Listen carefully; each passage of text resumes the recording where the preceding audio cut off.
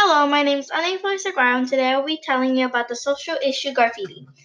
Something shocking about this problem is that property destruction such as broken windows or slashed buses or train seats are caused by gang-related activity and vandalism. Some detailed facts about this is that 50% increased risk of drug abuse, other types of criminal activity, and even injury from doing graffiti in dangerous areas. The illegal marking of walls and surfaces is an offense under the criminal damage activity. Some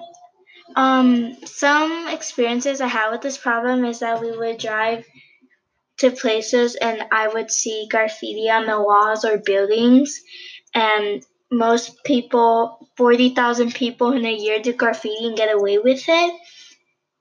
And some solutions I think that will help these problems is that they should prevent to put a fence or a gate near your business to prevent easy access to an area.